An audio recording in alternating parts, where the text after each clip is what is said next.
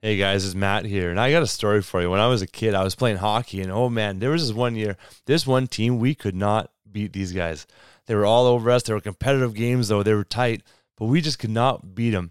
And I remember the last game of the year, it was up against this team, and we were gearing up. We were like, we have to get these guys. When we won that last game, it was so satisfying because we finally got the victory over the team that had dummied us, that had dominated us for so long. I think this is the same thing with sexual brokenness, with sexual sin, where there's been brokenness in our lives and the enemy has come and taken ground and he's dominated us for so long, but we get to make a difference. We get to be part of a message and a mission of freedom. It is such a cool opportunity. So I want to invite you, men and women of any age, to be part of the Action Squad. The Action Squad is something that we're putting together right now. We're looking for 100 people to be on the Action Squad. There's going to be some competitive nature to it. There's prizes, and we're going to work together to help produce a documentary that is literally going to change the world. We're featuring stories of sexual brokenness, of people who have been restored and redeemed, reconciled to God and to people in their lives. And we're going to feature these stories in this world-class documentary that will be a resource for churches to host movie nights, for small groups to watch together, for families to watch and be inspired by. And it's going to highlight the problem in the church, but also show the power of God that is at work when we bring this stuff to light. And so if you want to be part of the Action Squad and help us put this documentary together, I would love for you to go to restoredministries.ca/action squad. You can watch a 10-minute video there that I put together on what it can look like for you to join us in this mission and be part of putting this documentary together. So restoredministries.ca/action squad. Hope to see you there. Hey guys, it's Matt here. And before we get going, we just want to thank our episode sponsor, KB Crypto. Do you want to see your money work for you? Featured in Google Finance and Business Insider, KB Crypto is paying weekly profits of up to 15% monthly to those who invest even just one time. There are no hidden fees, an AI-based trading pool, and full access to the company's financials for investors. You can find KB Crypto on YouTube, Instagram, and at kbcrypto.ai. Welcome to the Pure Victory Podcast, full of hot tips to help you win at sex, conquer porn, and find purpose in staying free forever. Here are your hosts, Matt Klein and Braden Hafner.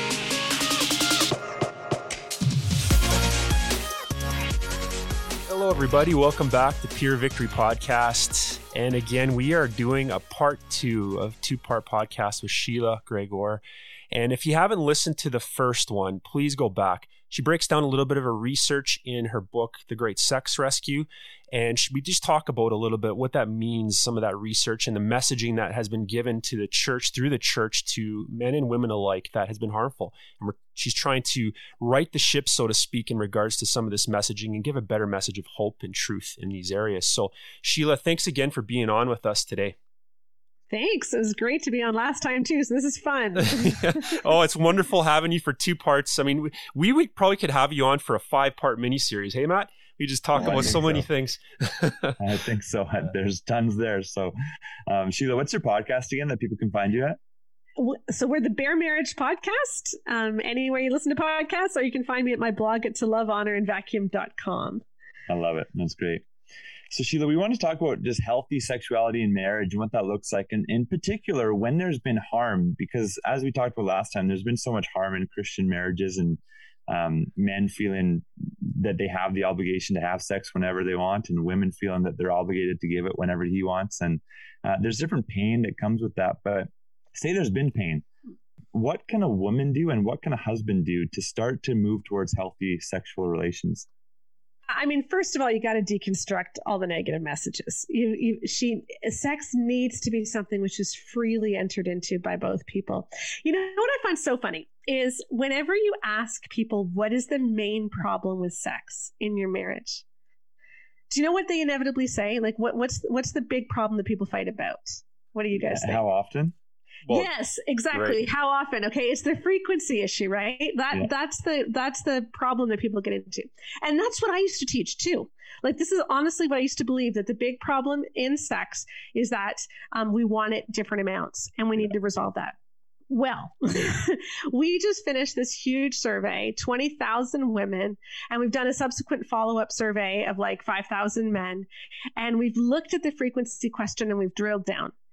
And what we've realized is frequency is not the issue, because if women feel like there's good marital satisfaction, if women are regularly reaching orgasm, if women do not have pain during sex, and if women feel emotionally connected during sex, it is very, very rare for sex to be less than once a week. It's multiple times a week usually. Like, frequency is not the issue. And so when there's a problem, we need to start asking, why is it that they don't want sex? Because chances are there's a reason. And sometimes the reason may be, like we've been talking about, like people have internalized really negative messages about sex. Yeah. But often what gets compounded by that is that we've got bad dynamics around sex. And we need to deal with those dynamics. And when you deal with those dynamics, then the frequency will take care of itself. Let's unpack that a little bit. What are some of those dynamics? I mean, you've mentioned a few, but what would that look like? What are some things that we do need to deconstruct regarding sex so that we can have a better understanding? Okay, so let me tell you a story. Okay, we're going to take a couple, all right? And we'll call them Melissa and Doug, because I have grandkids and they play with Melissa and Doug toys. So those are just the first two names that came to my head. So we got Melissa and Doug, and they're dating. And Melissa, her whole life has been told, you need to be the brakes, okay? Doug is the accelerator. You need to be the brakes. Boys are going to push your sexual boundaries. You need to make sure that you don't go too far because he can't help himself. All right. Shanti Feldin, in her book for young women only to teenage girls, said to teenage girls, 82% of boys feel little ability or little responsibility to stop in a make-out situation.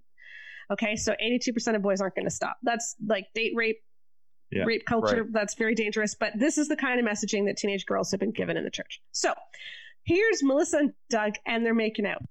Doug is thinking, this is awesome, and he's having a great time. Melissa is thinking, is he getting too excited? Do I need to stop yet? Let me listen to him breathe. And so Melissa is not concentrating on what she is feeling. She is concentrating on what Doug is doing.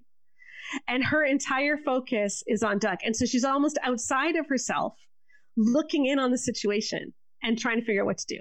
Melissa and Doug managed to make it to their wedding without having actual intercourse. They do a bunch of other things, but they don't actually have intercourse. And then on their wedding night, they do have intercourse, and Melissa feels nothing. It was over with really quickly. It was awkward. She had no idea what was happening. And she dutifully has sex every 3 days, like she's been told she's supposed to. By the way, do you know where that came from, that 72-hour rule? No. Okay, have you ever heard the 72-hour rule? Yeah, I've heard of it, but I didn't know where it came from. The first place that I ever read it was in Every Man's Battle, and a man said to me after that was harmful for him because he's hooked on porn, and then he was like, "Oh, if my wife only has sex once a week, well, I have to watch porn." So that was the message that he got. So. Yeah, well, it's presented in sheet music, Every Man's Battle, Power of a Praying Wife. A bunch of different best-selling Christian resources talk about the 72-hour rule. And I finally traced the origin. We looked at all the medical literature to try to see if at hour 73, do men get more uncomfortable? Do they get grumpier? Is there a problem with hour 73? There's nothing in the medical literature. It started in 1977 because James Dobson wrote it in a book, but it was not based on anything. And then the evangelical world took it as gospel. So anyway, so the 72-hour rule, Melissa's been taught this her whole life. So she initiates every 72 hours and she feels nothing. And Doug is feeling like, my wife doesn't want sex. And so that means my wife doesn't really want me. And so he's feeling increasingly desperate because he wants to feel like he's wanted and like he's loved. And so he starts initiating more, hoping that this time she'll want it more, but nothing, she'll have sex and she's obviously just going through the motions. And so he starts getting mad at her and she starts getting mad at him, and it's all a big mess. And so the question is, what happened and how can we deconstruct this? Because that's pretty much the story of almost every Christian marriage, at least in the first few years. Okay. Yeah. And in The Great Sex Rescue, chapter 4 is dedicated to unpacking this dynamic. But basically, what they've both missed out on is the whole concept of arousal. She has neither of them have ever learned how her body works, and she has no idea what arousal feels like. Because when they were making out, she was so concentrating on him that she never learned how to be in her body. And then they get married and she still has no idea about how to be in her body. And they've been taught their whole lives that sex equals intercourse. And so they're doing the intercourse and nothing's happening. Okay. So everybody listening to this podcast, I want you to remember a number. I'm going to say a number and I want you to remember this number. Ready? Okay. 47. All right. 47. That is the orgasm gap. 95% of men almost always reach orgasm in a sexual encounter. The equivalent number for women is only 48 for Christian women. So we have a 47-point orgasm gap. And when you look at why, the biggest reasons, there's all kinds of different reasons, and we spell out a bunch of them in the Great Sex Rescue, but the biggest one is lack of foreplay. All right? But here's what's kind of interesting. When we surveyed men and we asked them, do you make your wife's pleasure a priority? Over 90% of men say they do. And men, by the way, when we ask men, does your wife orgasm? They have a very realistic, like the women's orgasm rate is the same in both our men's survey and our women's survey. So it's not like women are faking it and men don't know it. Like men seem to have a pretty good idea of what is actually happening. But over 90% of men say that they make their wives' pleasure a priority. And I think it's like over 80% of men say that they do enough foreplay, even if their wives don't orgasm. So it's but over 60% of women say their husbands do enough foreplay, even if they don't orgasm too. So I think what's happening is both men and women consider her orgasm something that is extra. It's a bonus. It's not something we can expect or aim for. And we just have never learned how to prioritize what she needs. The majority of women who do reach orgasm do not do it through intercourse. They do it through other means. And that's normal. That's the way God created our bodies. He did not put the clitoris up the vagina. Okay. He didn't. He put it outside so that, he would need to serve her if she's going to feel good. And a lot of women feel really awkward being the center of attention. They feel like that's selfish because we've been taught so much that men need sex and that women need to give it, and we don't know how to receive. And then men think that, well, she must be broken because she doesn't really like intercourse, and they don't realize that's not how she was made. Right. So a lot of this, the problem that we face here is between the ears, right? It sounds like is what you're saying. So if these are what the thoughts that we're having, I mean, speaking even for women and for men, but if that's the voice that's been in our mind whilst we're having sex or, during foreplay, how do we start to change those thinking patterns? Because these are deep ruts, right? If that's what happens when sex is occurring, when you're thinking, oh, okay, this is the particular thought pattern I usually go to, and I feel maybe really stressed because I'm not having an orgasm as a woman, right? Or I'm so focused on the other person, like, oh, are they comfortable? Whatever else. How do we start changing some of our patterns of thinking so that maybe we can start to see some traction? I would answer this question differently depending on how long people have been married. Right. Because I do have different. If you are just getting married, what I would tell you is prioritize her orgasm. Like right out the gate, okay?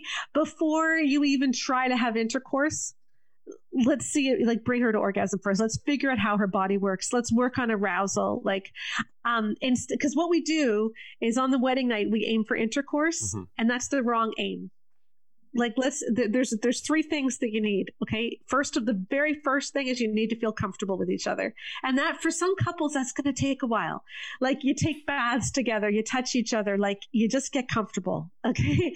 And then once you're comfortable, you work on arousal so that you understand how her body works. And you just take your time, like explore, figure this out, and then once you've got that figured out, then you figure out the orgasm and the intercourse piece.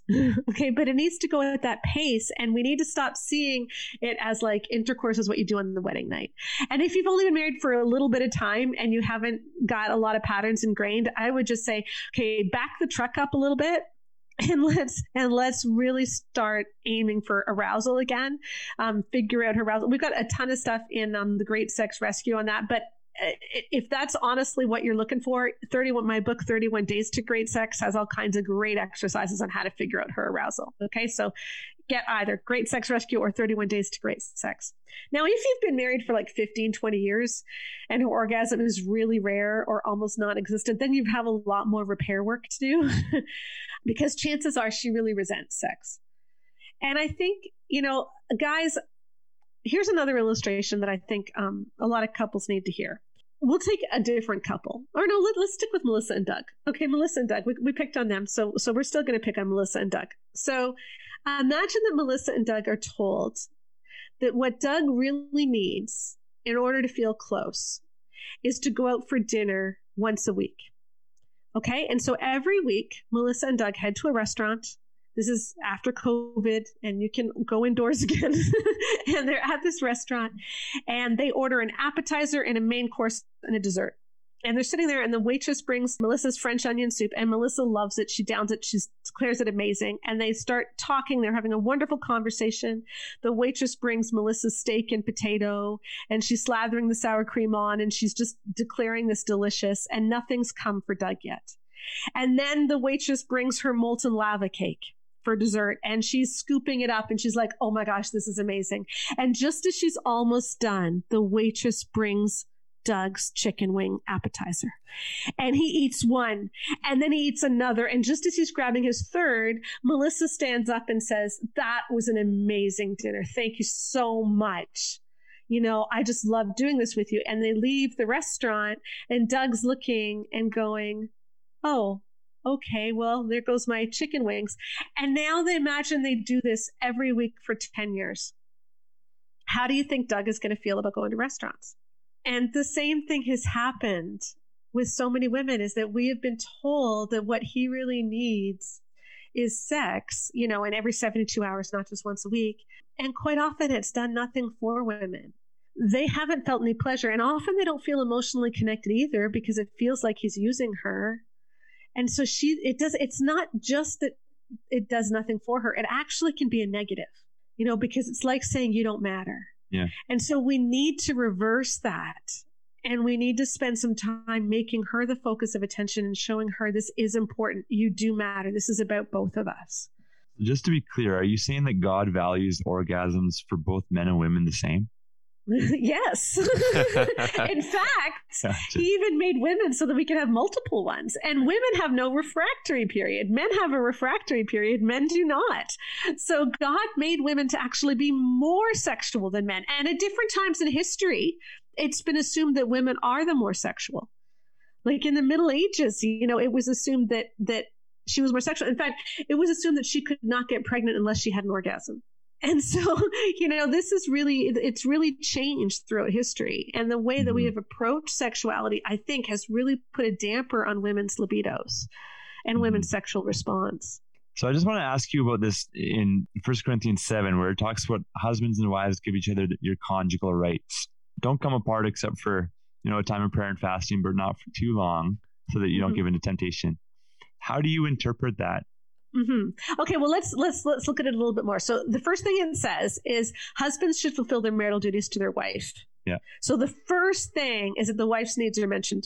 Okay, so it's not like I've heard this passage, Every Heart Restored, which is part of the Every Man's Battle series, says that 1 Corinthians 7 promises men regular sex, just as 1 Peter 3 promises women that men will honor them. And I'm reading this and I'm going, what are you talking about? Like 1 Corinthians 7 promises both of them. Yeah, it does. Regular sex. But that's the way it's often looked at, is that 1 Corinthians 7 is the second most weaponized verse against women in the Bible. The first is the submit verse, but the second most weaponized verse is these do not deprive verses. Okay, so wives' needs are mentioned first, and everything that the husband gets, the wife gets too. So it's completely mutual. Now, at the time that this was written, husbands had complete authority over their wives' bodies, to the extent that they could murder them and not be prosecuted. And the Apostle Paul is saying, the wife's body belongs to the husband, but the husband's body also belongs to the wife. Yeah. That was a revolutionary statement that I don't think we recognize. And so, when we're talking about the do not deprive, what is it that we're not supposed to deprive each other of. And you can't deprive a woman of one-sided intercourse. That's like telling Doug that he's being deprived of dinner by not going out to a restaurant where he gets 2 chicken wings. Like, he's already being deprived, right? Mm-hmm. And so if you're having intercourse several times a week, which does nothing for her, she is already being deprived. So that's not what it's talking about. What it's talking about is this mutual, intimate, pleasurable experience for both. That is what is supposed to be central in a marriage. I think the other thing, there's 2 other things that's important to mention about that passage. The very next verse, 1 Corinthians 7, verse 6, is, I say this as a concession, not a command. So people who say that we are commanded not to deprive each other, Paul actually addressed that in the very next verse where he says it's not a command. But the other thing is that the context of this passage is a Christian community in Corinth that had elevated celibacy above all else. And so you were getting married people vowing celibacy. And so Paul was saying, hey, you don't have to do that. You're married. It's okay to have sex. So he wasn't saying you're supposed to have sex as often as he was saying, don't take sex off the table. Like, it had a very different emphasis than what we often read. And so the way that I see 1 Corinthians 7 is it's just telling us, look, sex is an integral part of marriage. Intimate, pleasurable, mutual sex should be part of what you experience together. And if it's not, let's figure out how to make it that way. I love the mutual aspect of what you're saying. And that's often lost, right? It's like, we always look at the individual kind of needs, especially as men. Like, that's what we're, the messaging that we're got. It's about my orgasm. It's about me, whether we want to or not, like you talked about in the last podcast, right? There's messaging that was given to us in our sex saturated world. It's about me. It's about my selfish needs. So mutuality in marriage, how do we unpack this in the conversations as a couple? Because often these conversations, sometimes we don't know the words to use. We don't know how to talk to each other about this. Break it down, because maybe we were taught growing up with sex is dirty, don't talk about it, you just do it, and you don't really discuss that. So how do we, as a husband and wife, talk about these things? How do we create a place to really chat about these things in a way that's constructive? That's a hard one to answer. I mean, in the Great Sex Rescue, we have a lot of check-ins to help start those conversations, because I know they're super awkward. And again, in 31 Days to Great Sex, it helps you walk through those conversations. But I would say, as a couple, a lot of us have never talked about our first messaging about sex. What was the first time you had a sexual feeling? What did your parents tell you about sex? How did you feel about puberty? Like, these are important things to know about each other. And let's just go back to the beginning. If this has been rough for you in your marriage, go back to the beginning. Start unpacking it together. Ask each other, like, do you feel like our sex life is intimate? How could we make it more intimate? How could we feel like we're in this together emotionally and it's not just physical? Certainly, how can we make it more pleasurable? But that's a tougher thing, I think, and it does take some time. But how can we make it more intimate? How can we make it mutual? How can you make it feel like it's for you and not just for me? Like, what does that look like? And really talk about those things and be open to your spouse being not happy, making room for that. And I think that's one of the beautiful things about marriage. You've got decades to get this right. We don't need to get it right off the bat. Yeah. Like, the best years for sex and marriage, I tell this to couples all the time, it's not the honeymoon years. It's years 16 to 24. Okay. Like, the best for a lot of people, the best is yet to come. And so don't give up, and just see it as something where we can constantly be growing. And that this can constantly be a source of joy for us as we grow more and more together in it. This is so hope-giving, I think, because there's a lot of young couples that come across our ministry that they have so many struggles. People that have sex 3 times in their first year, or not at all for a few years because of, pain and different things or emotional turmoil. So I think that this is so hope-giving to just say, hey, let's talk, like, let's get it out, and there's hope, and the best is yet to come. But what do you say to those couples who are older, where they have a sexless marriage and they're just going, yeah, it's been this way, this is just how it is? Should they kind of start to reignite that? Yeah, I think the key thing, and maybe this is going full circle because this is how we open the podcast too, is that when there are sexless marriages, there's something else going on. Like what we found is in 78% of sexless marriages, at least 2 of the following 5 things are present. Okay, so I'm going to give you a list of 5 things. They're going to have at least 2 of them. His sexual dysfunction, her sexual pain, not feeling emotionally connected during sex, her not reaching orgasm, and his porn use. So at least 2 of those things are present.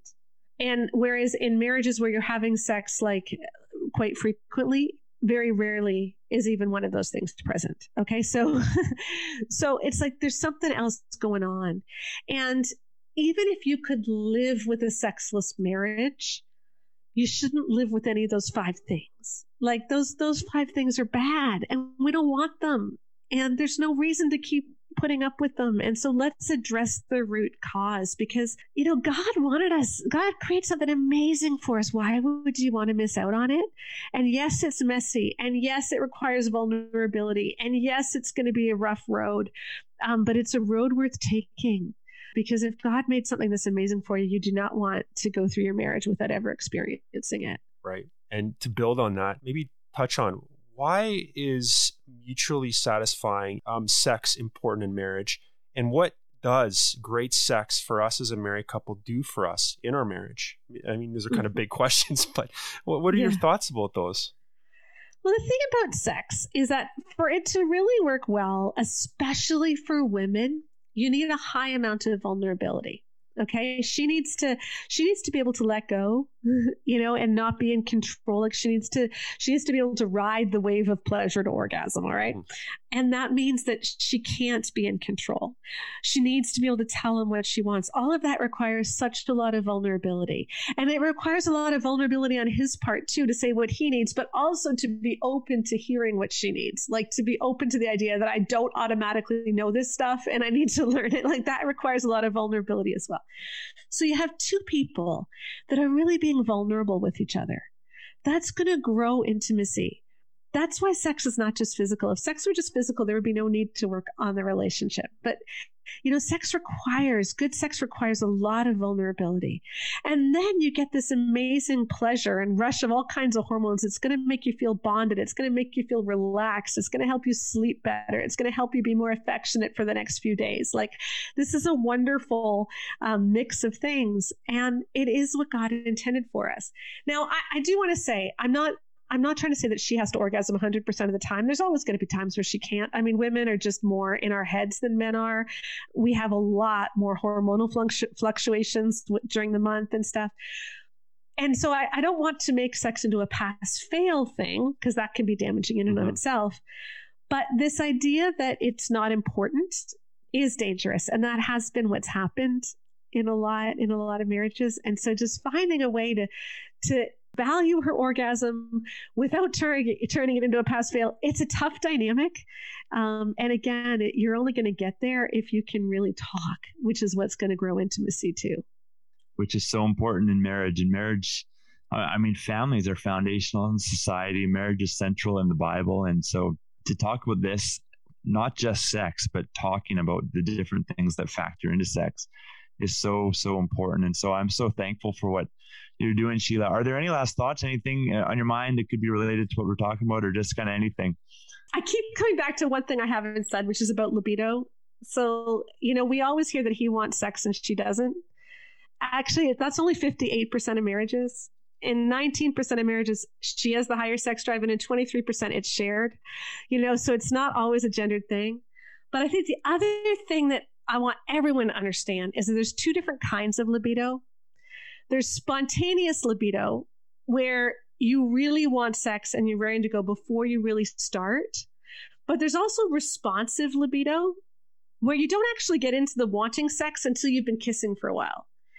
And what we found is that if women start kissing and go into a sexual encounter, assuming they're going to get aroused and they're going to want sex, even if they don't at the start, they end up just as happy and fulfilled as if they started sex already aroused. So it's not about having to be aroused first. As long as she's confident that she's going to get there, it's fine. you know? And I think a lot of women assume that they're broken if they don't want sex the way their husbands do. And a lot of men assume their wives are broken or their wives don't really want me because they're not aroused first. And it's just, we've got different libidos. If you have a responsive libido, it doesn't mean you don't have a libido. It just means that it is responsive, and that's totally okay. And a lot of men, if they have the lower libido, they think they're broken too, that there's something wrong with them. Right. And it might simply be that they have a more responsive libido, and that's okay as well. No, thanks for adding that point on, because I know for family life, I've talked to a lot of people that's big. The libido difference, right, is just something that they're really trying to navigate. And the way you put it is just excellent. You know, I think we don't understand it that way often. We think it's just, I have to be aroused all the time. And if I'm not aroused, then I'm broken or something wrong with me. And then that's when we withdraw from sex completely. Right. So, you know, such a true point that you made there. And I just wanted to add too, if you want to know more about Sheila, again, check out her book, The Great Sex Rescue. Go again to her website, To Love, Honor, and Vacuum. Bare Marriage Podcast. These are all great resources for you. And she's so much more than that. We're just giving you some highlights here. And there's some I want to actually check out with me and my wife as well. And thank you so much, Sheila. We really appreciate you coming on with us today, and the message that you're bringing. It's so important, so vital, especially in the days that we're in right now. Really appreciate you and the work that you're doing. So thanks for being on with us. Well, thanks. It's great to be here. Thanks, guys. And if you want to know more, again, check out her website, check out our website, and we will check in with you guys next week for another great episode. Thanks for listening. If you would like to hear more, please visit purevictorypodcast.com to subscribe. This podcast was made possible by the generous donations of our subscribers. If you would like to help support the cause financially, once again, please visit purevictorypodcast.com.